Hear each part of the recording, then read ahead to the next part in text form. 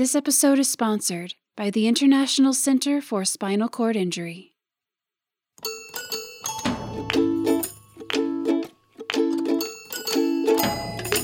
Welcome to Blink of an Eye, life stories of trauma, loss, awakenings, and epiphanies, beginning with one mom's journal entries recorded in real time of a catastrophic diving accident rendering her teenage son paralyzed from the neck down, and the courageous fight to save his life. Told through unedited text and journal entries and inspiring guest interviews, Blink of an Eye will take you on a powerful journey of advocacy and hope and an unvarnished look at the true nature of our relationships and interconnectedness in the face of an event that changes everything.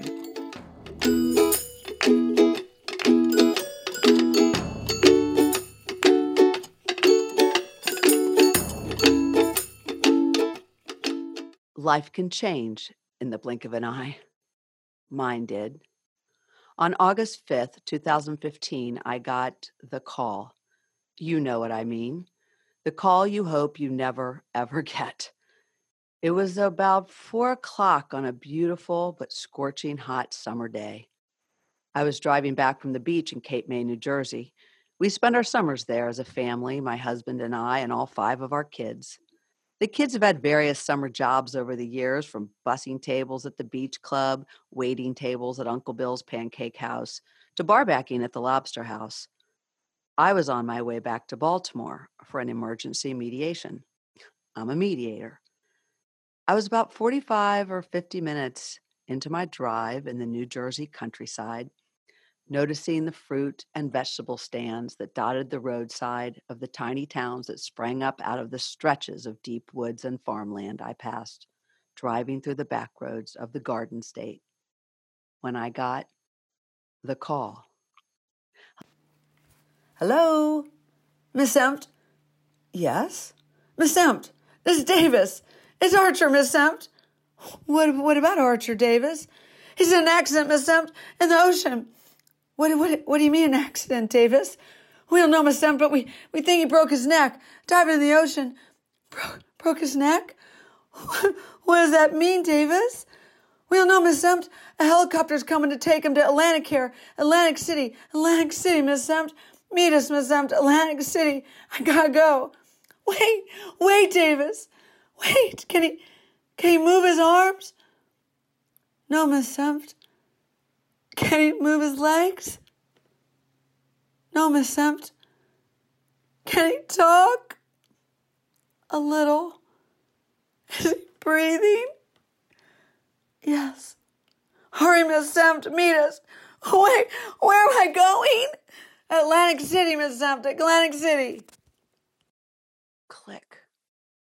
And with that one call, our lives changed forever. Dramatically, in the blink of an eye. Archer. Archer is one of our 5 children. He's one of our 4 sons, 4th child from the top, then age 17, a rising junior in high school, 6'2", strong athlete in 2 sports, gifted portrait artist, a darn good short order cook, a straight A student, just one of those kids who's good at just about anything. I mean, he wasn't always an angel. He was a normal kid, though, a good kid. He was working at the beach club that summer as a short order cook. Here are parts of 2 interviews, which I'll post later for you. You'll hear from Davis Barsby, the assistant manager at the beach club that summer, and Jackie Schmucker, who worked with Archer, running food from the kitchen. Jackie was 15 years old, and Archer had just turned 17. He'd make like Chipotle chicken cheesesteaks, throw in a different ingredient than we usually would, you know. Archer put his headphones in and just listen to music and just wreck the whole order.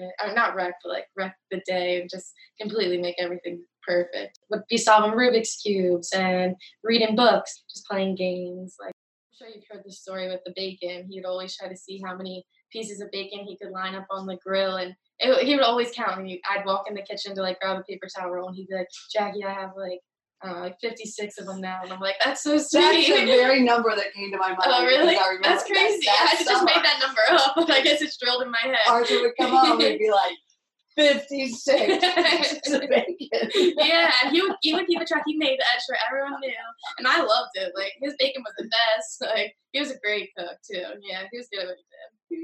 He was good at a lot of things. He's so good at everything. Honestly, so much fun. I still miss him in there. You know, in that kitchen in August, early August, end of July, where it's just the hottest part of the year, basically. And you're working over a hot grill, which he loved to do. He didn't want to run food. He wanted to cook food, and that kid was good. Yeah. He would make food. He'd get all excited about something. He'd bring it in. We would, either be like, this is amazing, or we'd bust his balls a little bit. Like, this is terrible. Get this trash out of here. He was so excited to do that. But when you're going back to when you are in that kitchen and it's 115 degrees, yeah, it was definitely like a heat advisory, total melt. It was hot. Yeah. It was hot as they worked in the hot kitchen. Archer was cooking on a hot grill all day with no breaks that week. We were in a heat spell. The temperature, even on the ocean, was pushing 100 degrees, and it seemed that everyone in Maryland, Delaware, Pennsylvania, and New Jersey had flocked to the beach sometime that long week for the respite. It's kind of crazy as I look back. Archer had been looking forward to that cool dip all day. That morning, before he left the house for work, I was downstairs making coffee for him. I noticed he wasn't wearing his long khaki pants he usually wore every day to protect his legs from the hot grease splatters from the French fry cooker. Good morning, sweetheart. Hey, Arch, what's going on today? How come you're in board shorts? Ma, he said, it's hot as balls in that kitchen. When I get off the grill, if Rocky lets me, I'm going to take a cool dip in the ocean. Archer walked out our kitchen screen door with a sharp snap as the door hit the frame. For some reason, I followed him and watched his long, lean body hop on and straddle his beach bike, which had been left in the yard. Coffee mug in one of his hands, while the other steered the bike down our bumpy clamshell driveway. I watched him as he rode away, and I called out, "Hey, be careful! You're going to spill your coffee!"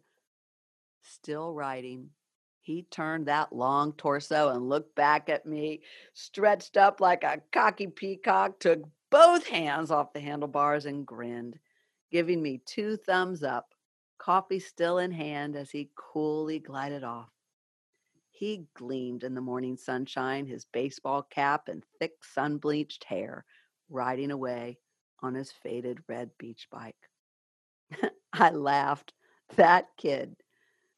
It was a sweet moment. It's hard to believe it was the last I would see him moving free.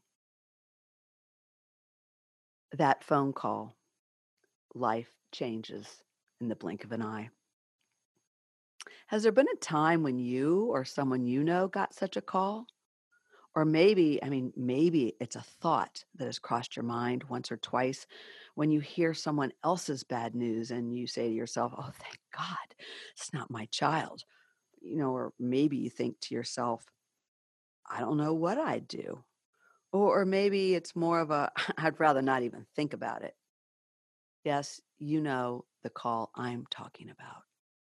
It comes out of nowhere, unexpected, never prepared for, never in your wildest dreams. And it changes everything.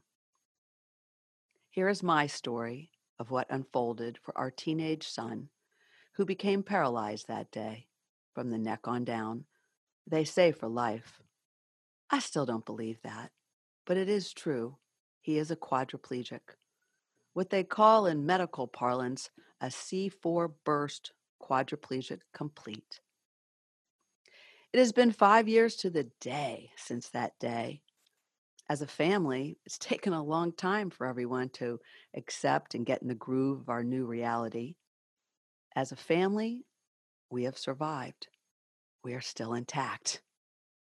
What I'm sharing now are actual text messages and notes and unedited daily updates I wrote in real time, which I sent to my family daily to keep them updated, and which were later posted on Facebook.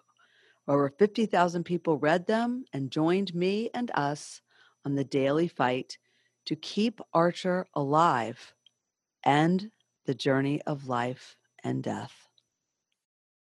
The interviews are taking place now, 5 years later, and are threaded into the story. So you will hear others' voices and their experiences, those who played some of the main parts in my story. What they and now you were part of is a shared collective experience of what it is like to stay hopeful. You see, as I look back, but also what I was acutely aware of then, was that I needed other people. I needed them to sustain me, and by extension, to sustain Archer and my family. The desire was to stay emotionally connected. The struggle was about sustaining our belief in what was possible to stay hopeful. When Archer's body couldn't sustain itself, or when his will could not be summoned, we had to breathe our life breath into the unfolding of a creative miracle that I knew lay within him all that time and that lies within each of us, even though none of us knew then or even know now exactly what that creative miracle will look like. It was a plea for a miracle for Archer, but it became a plea and a miracle for us all. When you believe something good will happen, it does. When a collective group of people believes together that something good will happen, you can move mountains because you become aligned with something greater than yourself. What you wish for or pray for, though, is not always what you get. Thank you. Thank you for joining me now on this journey of advocacy and of hope. It's really a story of staying connected and interconnected and staying intact and whole, even though there are no fairy tale endings. But what we do have maybe is better than a happily ever after ending. And there are many precious moments that have felt happily ever after like. I'm inviting you to join me, living the highs and the lows, some of which are euphoric and some of which feel like despair, and find your own fresh discoveries of the meaning in your life, little epiphanies of knowing, as if the thought is totally brand new, of our ability to care for each other and to receive each other's care. It's real and enduring. Yes, there are still times when a small, unexpected trigger will still set off a wave of sadness that I feel as a momentary sting in my eyes from a welling up of hot tears. Like seeing a little blonde-headed boy in his soccer uniform intensely kicking a ball, or a little boy in a lacrosse uniform toting a big lacrosse stick 3 times bigger than his little body, wearing a helmet that makes him look like a bobblehead. Oh, that sweeps me away into a flash of deep sadness, and I just don't know where it comes from. But it is still there. It just doesn't sweep me away for too long now. It's taken me 4 years of somatic experience counseling, trauma counseling, acupuncture, dream work, and working with a naturopath and nutritionist to be able to reshare with you these unvarnished writings. It's crazy because as a family mediator, I've been working with people experiencing deep loss and teaching them how to deal with conflict and sometimes trauma for over 2 decades. But when I had to bring it home and apply it to my own trauma, It was hard work, inner work, deep work. But it's been worth it and has allowed me to live fully again. Loss. It's hard. And as for my sharing the story with you now, the story now includes so many others whom I want to introduce you to. I mean, the extraordinary people behind the scenes of the Archer blogs. And you will also meet others with what I now call trauma to epiphany stories, as together we discover new meaning and resiliency we didn't know we had. So if you might be experiencing your own trauma, crisis of any sort, or deep loss, or just the thought of what if, or please, Lord, don't let that happen to me, welcome, welcome, welcome. Perhaps this story will help you advocate with the purpose of a warrior and the heart of a peacemaker as you make peace with whatever raw reality you might be faced with. Or perhaps it will help you to help someone else on their journey. Either way, I hope each episode will lift you up and remind you of how precious your life is, and to be renewed in your belief in yourself and in your capacity to believe in what is possible that you cannot see, and that you are never alone. So let's return to August the 5th, 2015, what I think of as day one.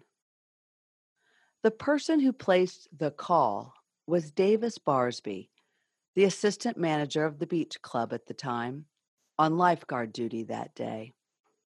I thought you might want to hear from Davis directly, what it was like for him that day.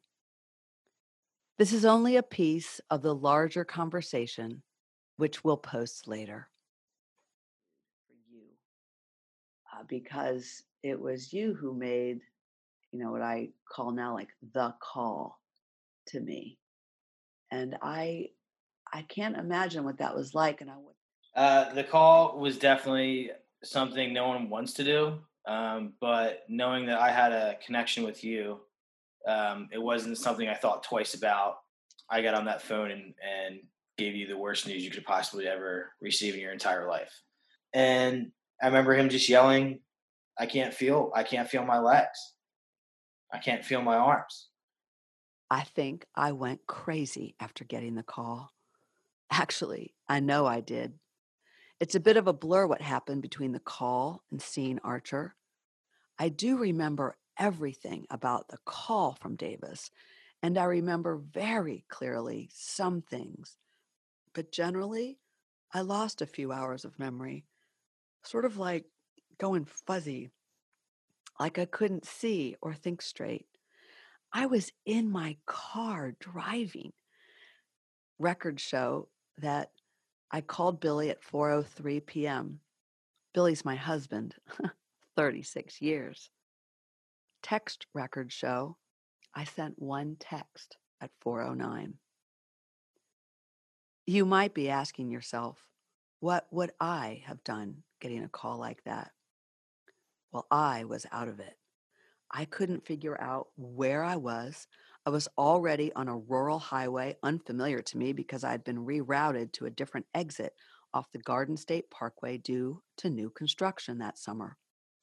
Maybe exit 13.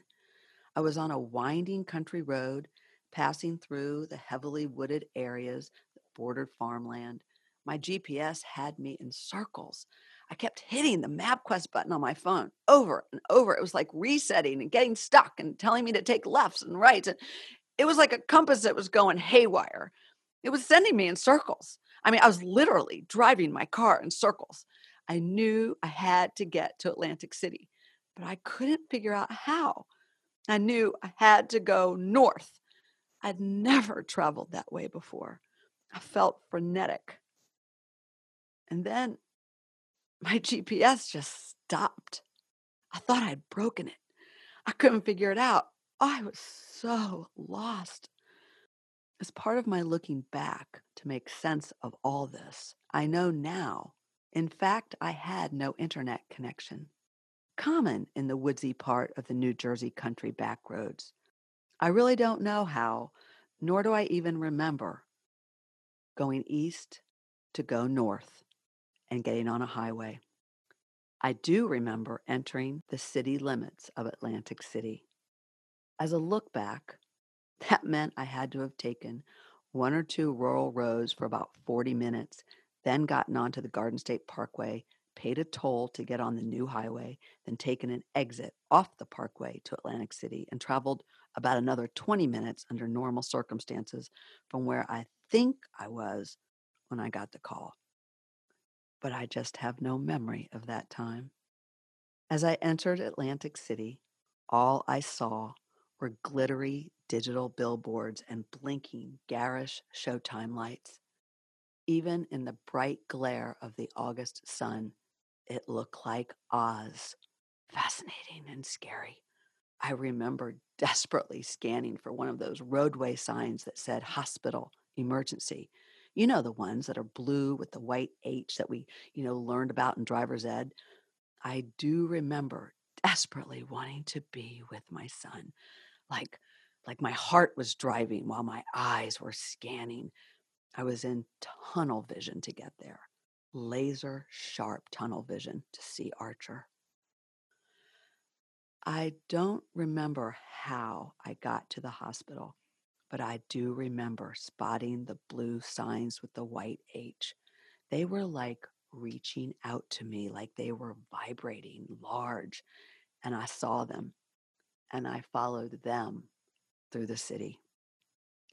I remember seeing the building and scanning for a sign, hospital. I pulled up my car to the front door and ran in. Is this the Atlantic City Hospital? A man at the front desk told me, ma'am, is that your car out there? You can't park there. You can park on the street if you can find a space, or you can park in the garage.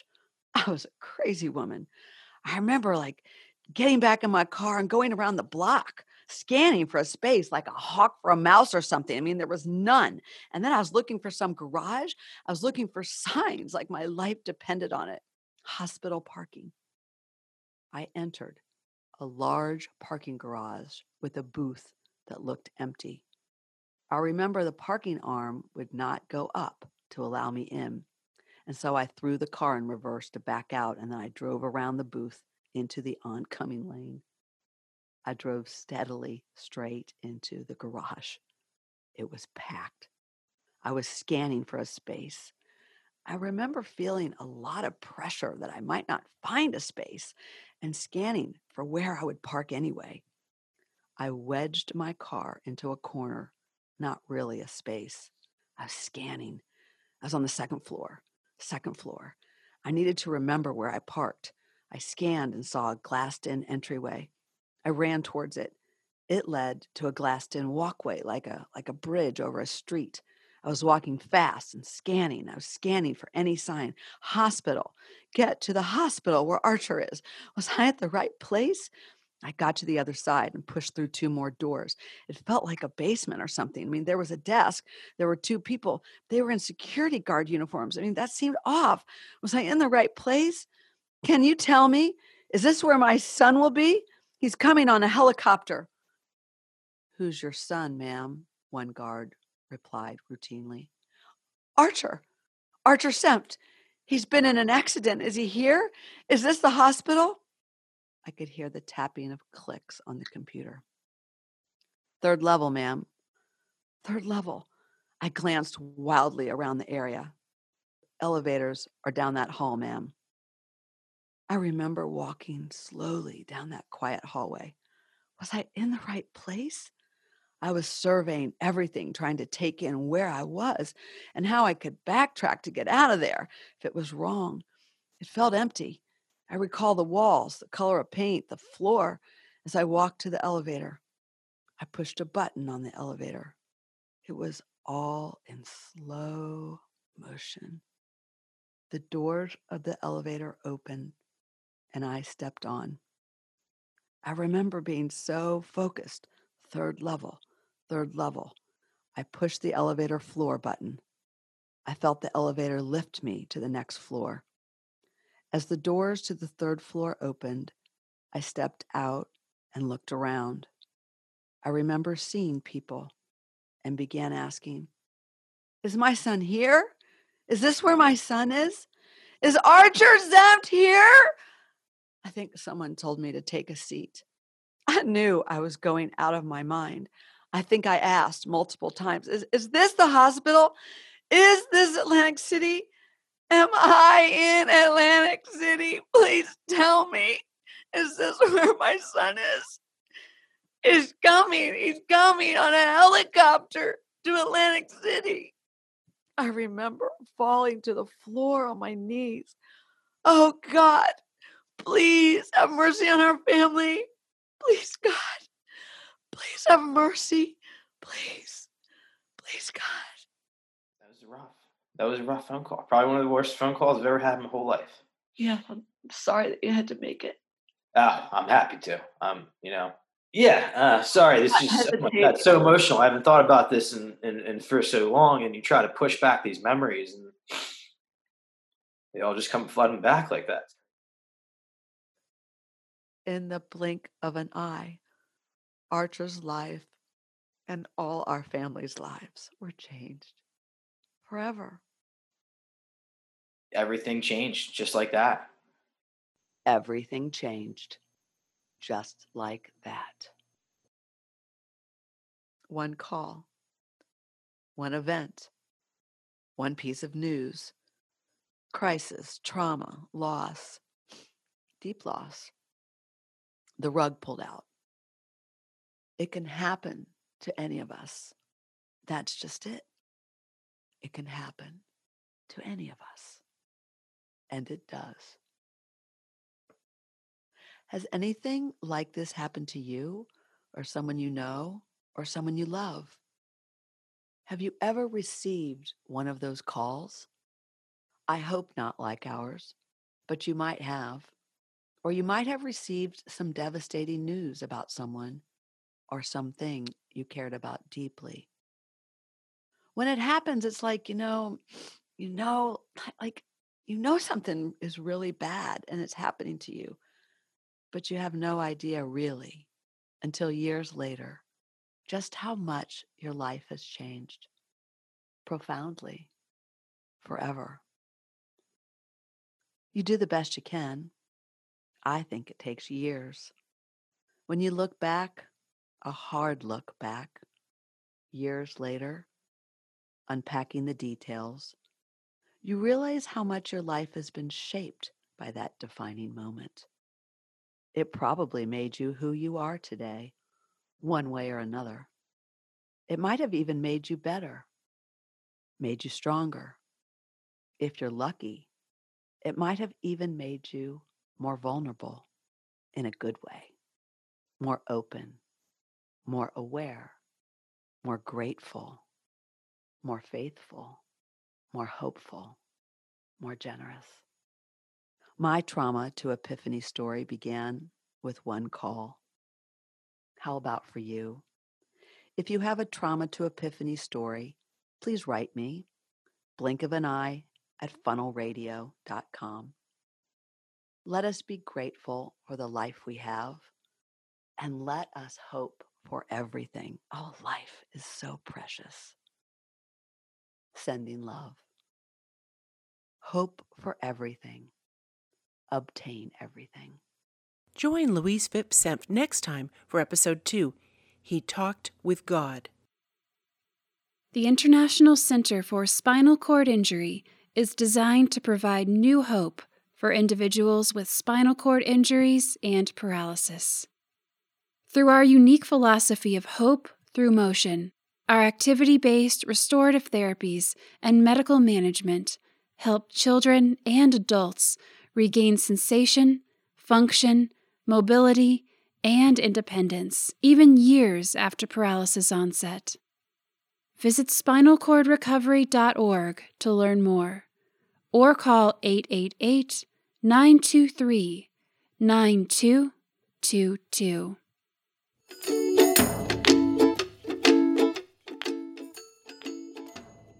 You've been listening to Blink of an Eye. We ask that you share this with anyone who may need inspiration, a lift, or who may relate. Never miss an episode. Please subscribe via email on our site, blinkofaneyepodcast.com, on Apple Podcasts, or wherever you listen. If you have a story to share, please contact Louise Phipps Semps directly, blink of an eye at funnelradio.com.